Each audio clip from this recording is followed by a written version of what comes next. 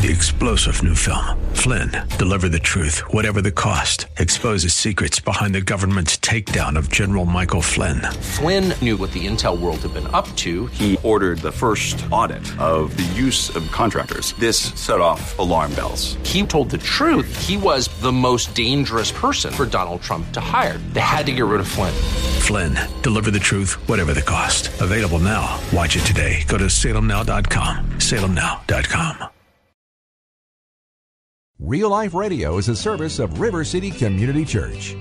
Grace and peace to you, and Merry Christmas to you, and welcome to Real Life Radio with Pastor Sean Azzaro of River City Community Church in San Antonio, Texas, a church that exists to help people like you find the real life you were created for.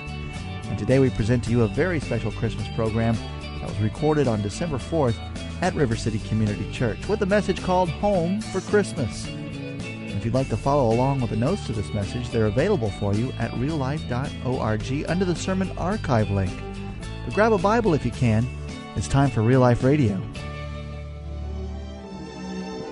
I'll be home for Christmas. Ah, Christmas. Does it get better than this? Natalie's Almost Real Fire. This is what I'm talking about. See, this is it right here. Bringing Christmas home. I'm just a little, and Bing does that for me. He just gets me, okay? We can cut Bing now, okay? Bing's gone. Bing's out. How you guys doing? Merry Christmas. And I will greet you with a loud, boisterous Merry Christmas. My commitment is every Sunday of this holiday season, I will greet you with Merry Christmas. I'm a big Merry Christmas guy. You need to know that. If I'm with someone who is Jewish and they say to me, Happy Hanukkah, I don't get offended. I think that's awesome. I appreciate that they thought of me that way. And I will say, return to them, a Happy Hanukkah to you. But in the same way, folks, you better get ready for my Merry Christmas. Because it's coming. It's a great time of year, man. I hope you have an amazing Christmas season. In fact, the music team was going to almost commit the unforgivable. They were telling me, well, we really want to get the Christmas music rolling next week. We weren't going to do any Christmas music this week. I said, excuse me?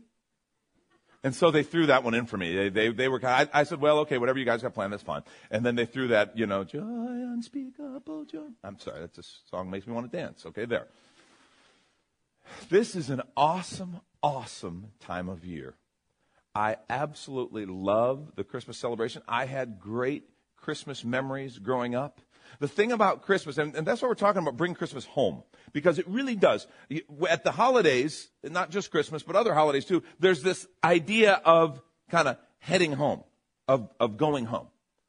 You are automatically drawn to home. But Christmas, man, everybody has stories of home that accompany Christmas. And there's two things that kind of, I think, emerge as people think about those stories and start talking about Christmas at home. One is nostalgia. And it can be great things. It can be, oh, my mom would bake this, or, oh, my gosh, my grandma, let me tell you what she did. The other is, sadly, sometimes dread of the drama. Do you know what I mean when I say that? You get, and as a pastor, I talk to people about this kind of stuff all the time. Oh, Christmas, what do you do for Christmas? And because I'm a pastor, they're like honest with me, okay? They're lying to you, but to me, they're very honest, okay? And some will say, oh, it's going to be great. We're going to, my cousins come in. We're going to have a great time. And then others will go, oh, God.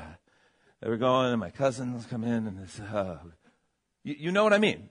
Okay, and some of you are laughing really hard. I hope your cousins aren't in the room, okay? Because they know, I mean, really, because of the brokenness, I think, in some people's homes and backgrounds, and many of our homes and our backgrounds, sometimes there's kind of the holidays accentuate those things, and they really do, because they throw us together, okay? Because we're supposed to get together for the holidays, although, actually, travel agents are going through the roof selling destination vacations for Christmas, which I think 20 years ago might have been unheard of. The idea of just getting away for the Christmas holiday, okay? Get away from the family stuff. Get away from all the other things. And it's one of those things that it's just a little sad to think of my home, my family, as something I want to get away from. But because of brokenness, it's actually a very present reality for a lot of people. There's the Christmas movie that came out a couple years ago, Four Christmases, which has some dark and kind of sad humor about a couple who was actually on their way to a destination vacation. It doesn't work out, so now they have to spend Christmas with their 4 different families because they're both from broken homes. And it's just a pretty dark look at Christmas. And the sad thing is, with a lot of people, I think that resonates. And what we're going to look at is how that's not what it's supposed to be. And good news, it doesn't have to stay that way. If you want to sum up what Christmas is really about in a few verses, in the book of Matthew, right at the beginning, chapter 1, verse 18, this is really what the fundamental essence, boil it down to a few verses, this is Christmas. This is beginning verse 18. This is how the birth of Jesus Christ came about. His mother Mary was pledged to be married to Joseph. But before they came together, she was found to be with child through the Holy Spirit. Because Joseph, her husband, was a righteous man and didn't want to expose her to public disgrace, he had in mind to divorce her quietly. But after he had considered this, an angel of the Lord appeared to him in a dream and said, Joseph, son of David, do not be afraid to take Mary home as your wife, because what is conceived in her is from the Holy Spirit. She will give birth to a son, and you're to give him the name Jesus, because he will save his people from their sins. All this took place to fulfill what the Lord had said through the prophet. They're referring back to Isaiah chapter 7. And here's what the prophet had said. The virgin will be with child and will give birth to a son, and they will call him Emmanuel, which means God with us. God's presence with us. Now, as we read that, we have to understand, to the people who first heard it in Isaiah chapter 7, as well as to Mary and Joseph and their contemporaries, this idea of God with us, like as a person, was really hard to wrap their minds around. Because for them, they understood the omnipresence of God. He's creator, he's everywhere. But the idea of God actually like being among us, that was an extremely foreign concept, because God was holy, just. His white-hot holiness was something that was beautiful and awe-inspiring, but dangerous. God was beautiful, but he was dangerous. God's presence in the Old Testament and all the way up to Mary and Joseph's day was represented in Israel in a small place behind a heavy curtain. This place was called the Holy of Holies, in the tabernacle and then in the temple. And it was a place that represented the holy, white-hot presence of God. Once a year, and only once a year, the high priest, he's the only one who would go into that place to make atonement for the people. And the presence of God was such a serious thing that they would tie a rope to the high priest's ankle in case he or the people's sins had been so grievous, or he did something to displease God, and he died there in the presence of the Lord, and they had to drag him out.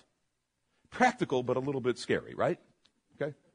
I mean, you're putting that rope on your ankle and going, why did I want to be a priest? I could have been a carpenter.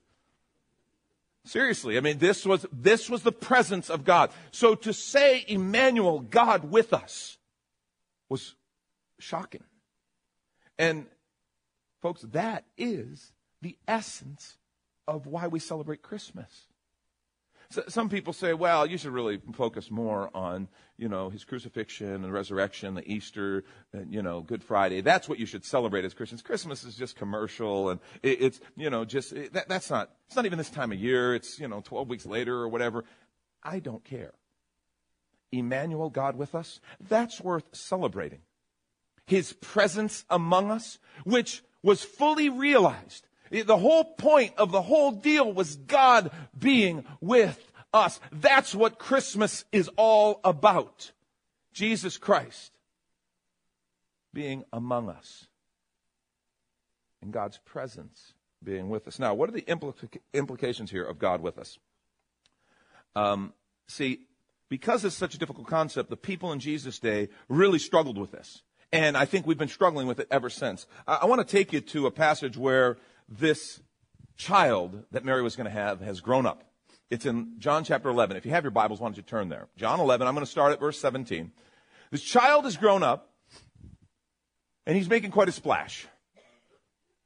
Jesus finds that his friend Lazarus has died, and he goes to the home of Lazarus and his sisters, Mary and Martha, in a city called Bethany, a couple miles outside of Jerusalem.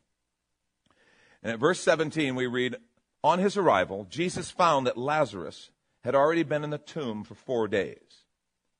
Bethany was less than 2 miles from Jerusalem, and many Jews had come to Martha and Mary to comfort them in the loss of their brother. When Martha heard that Jesus was coming, she went out to meet him, but Mary stayed at home. Now remember, Jesus was a good friend of this family. He knew them. They loved each other. Verse 21, Martha sees Jesus and says, Lord, she said to Jesus, if you'd been here, my brother would not have died. But I know that even now God will give you whatever you ask. You see, Martha was beginning to catch a glimpse of the significance of God with us, of Emmanuel, of his presence. If you'd been here, Lazarus wouldn't be dead. But even now, I know that God will give you whatever you ask. And Jesus said to her, your brother will rise again. Martha answered, well, I know he'll rise again in the resurrection of the last day. In other words, yeah, Jesus, I know the theology. I know what we've been taught. And Jesus said, your brother will rise again. I know he'll rise again in the resurrection of the last day. And Jesus said, I am the resurrection and the life. He who believes in me will live even though he dies. In other words, a resurrection just walked into town. You're listening to Real Life Radio with Pastor Sean Azzaro of River City Community Church, and we want to thank you for listening right now. We want to wish you a very Merry Christmas and encourage you to put God first in your family and make sure you worship together on Christmas Eve or Christmas morning. I think Pastor Sean has an idea for you. The holidays can be a busy and even stressful time. At River City Community Church, we want to suggest a pause before the festivities begin. I'm Sean Azzaro, Senior Pastor, and I'd like to take a moment to invite you to Carols and Candlelight, our Christmas Eve celebration. Carols and Candlelight is an hour of music, stories, and Christmas reflections designed to remind us of the true gift of Christmas. If you're interested in starting your holidays off right, join us for Carols and Candlelight at River City Community Church. River City is a multi-site church with our central campus located 1/2 mile inside of 1604 on Redland Road at Jones Maltzberger. We also have campuses in New Braunfels and on the northwest side of San Antonio. We'll be offering Christmas Eve services at all campuses with options on December 23rd and 24th. Go to reallife.org for location and service times. Carols and Candlelight at River City is the perfect way to make the most of your Christmas celebration. For more information, go to reallife.org. We hope to see you on Christmas Eve, and we wish you and yours a very Merry Christmas. Welcome back, and we return to this message called Home for Christmas. And this is Real Life Radio. And then he asks her this question, maybe the most important question that anyone can ask. Do you believe this? Do you believe this? It's important that he stopped and asked her. I almost see him looking her in the eye. Martha, do you believe this? Yes, Lord, she told him, I believe. And then she says this very powerful and profound words. I believe that you are the Christ, the Son of God, who was to come into the world. Scripture tells us that she goes now and gets her sister Mary and tells her that the Lord is there. Well, when Mary reached the place where Jesus was, and Mary saw him, she fell at his feet, and look what she said. Lord, if you'd been here, my brother would not have died. They understood the power of his presence. If you'd been here, my brother wouldn't have died. When Jesus saw her weeping, and the Jews who'd come along with her also weeping, he was deeply moved in spirit, and he was troubled. Where have you laid him? He asked. Come and see, Lord, they replied. Verse 35, Jesus wept. Then the Jews said, see how he loved him. But some of them said, could not he who opened the eyes of the blind have kept this man from dying? They were beginning to understand something's different about him. And had he been here, he could have done something. Jesus, once more deeply moved, came to the tomb. Now remember, this is a funeral. There's people still grieving. It's been multiple days that they mourned. And so he comes to the tomb, which was a cave, with a stone laid across the entrance. Take away the stone, he said. But Lord, said Martha, by this time there's a bad odor, for he's been there for 4 days. Remember what Martha said in Verse 21 and 22. If you'd been here, my brother wouldn't have died. But I know that even now God will give you whatever you ask. But yet she's, Lord, it's been 4 days. Anything you ask, he'll do. But it's been 4 days. And it'd be easy for us to go, Martha, dude, you just said, you asked him to do something. You kind of laid it out there for him. Now he's doing something and you're crying about it. And it'd be easy to kind of laugh at Martha or kind of go, oh my gosh, see how, yeah, except that we're just like Martha. This tension between what my faith says and what my eyes see is something that I think every believer can identify with. I know that the word says that I can have this, but I see this. I know, God, you're my provider, and so my faith says you're going to provide for me, but how are we going to pay for this? I know we're a church, and your word says that you're going to work through us and you're going to take care of us, but Lord, I don't know if we can do that. The tension between what my faith says, but what my eyes see, what my practical mind tells me. We're seeing, I'm so glad the scriptures included this for us. We're seeing in Martha the manifestation of just, we have this treasure in earthen vessels. We believe, but we struggle. And so while Martha's, Lord, anything you ask, he'll do. You're seriously going to move the stone? Because he's like been there for 4 days. It's going to have a bad odor. Then Jesus said, and I absolutely love this verse. Listen to verse 40. Didn't I tell you that if you believe, you would see the glory of God? And they are about to see the glory of God. So they took the stone away. Then Jesus looked up and said, Father, I thank you that you've heard me. I knew that you always hear me, but I said for the benefit of these people standing here that they may believe that you sent me. When he said this, Jesus called in a loud voice, Lazarus, come out.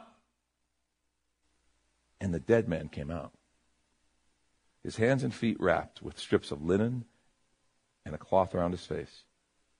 Jesus said to them, take off the grave clothes and let him go. By the way, that's a sermon or a song or something right there. Take off the grave clothes and let him go.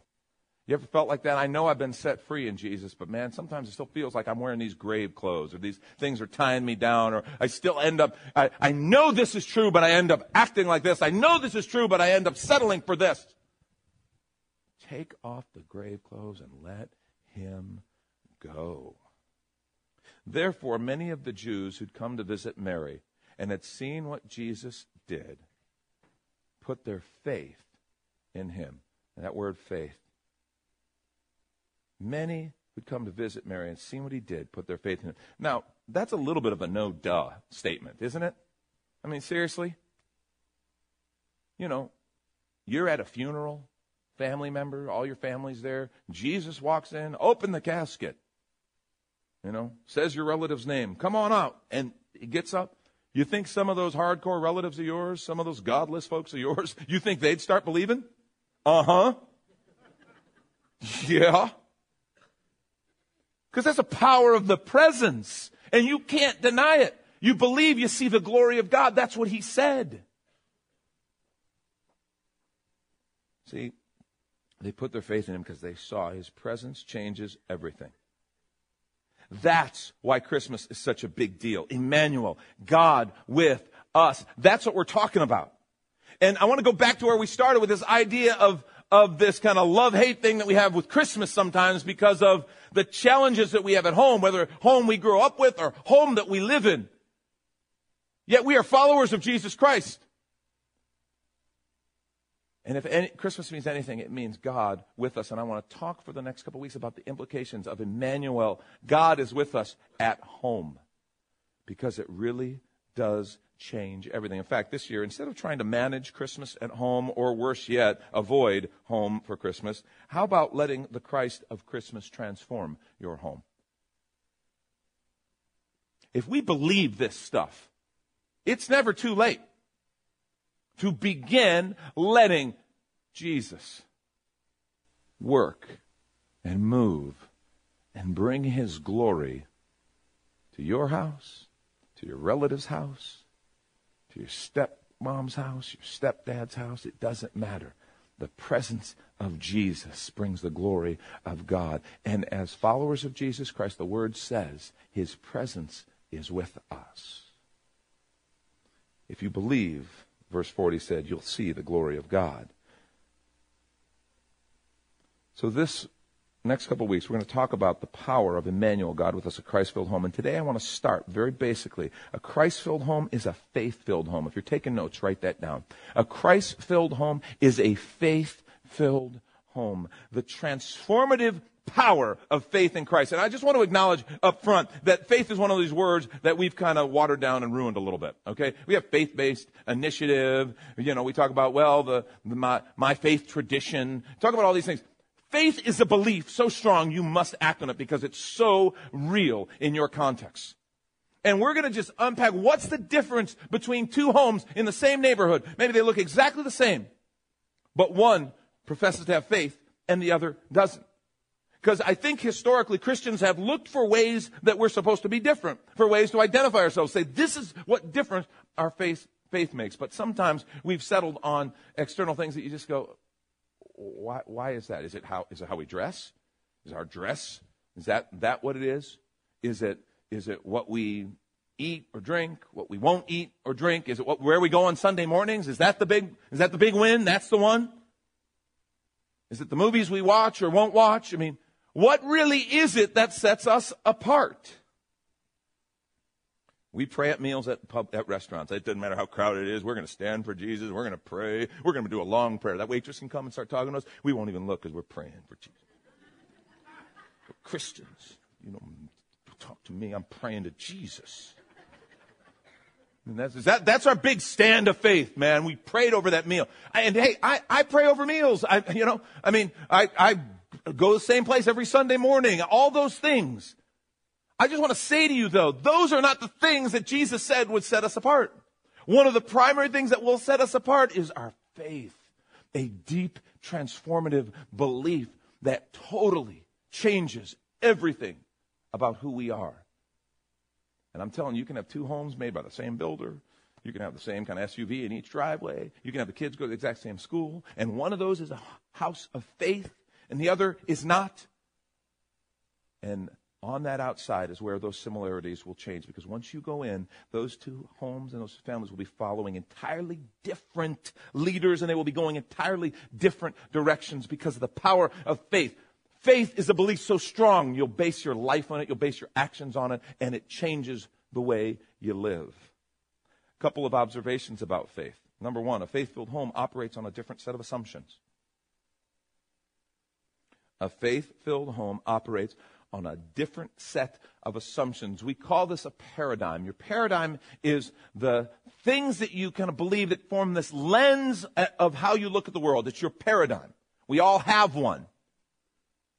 It's just how you look at the world, and it shapes everything. It's your view of reality. Faith is not some kind of passive religious affiliation. Well, my parents were Methodist, so I'm Methodist, or, that is not faith. Faith is this powerful sense of reality that is changed because of what you believe. Hebrews 11, 1 through 3. Listen to this and understand the idea of vision here. Now, faith is being sure of what we hope for, certain of what we do not see. Certain of what we do not see. In other words, I do not see it in the natural yet, but I see it with a certainty because of this deep, real faith. Being sure of what we hope for, certain of what we do not see. This is what the ancients were commended for. Now listen to this.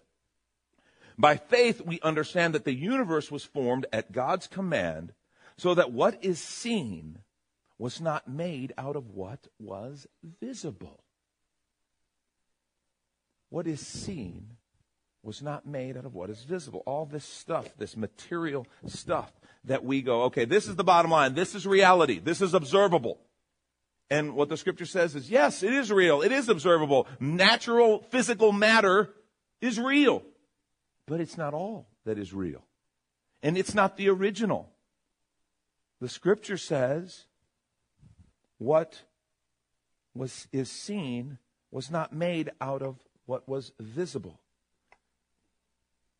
Faith understands that all this stuff is real. It's just not all that's real. There is another reality every bit as authentic and real, and it is the origin of all things. That's why the fundamental argument in culture, philosophical difference is creation versus evolution. You need to understand that. That's the deal. Creation versus evolution is the fundamental idea because it's about origins. And the fundamental question behind it, is there a God, is there not? And you have to understand, evolution is a theory.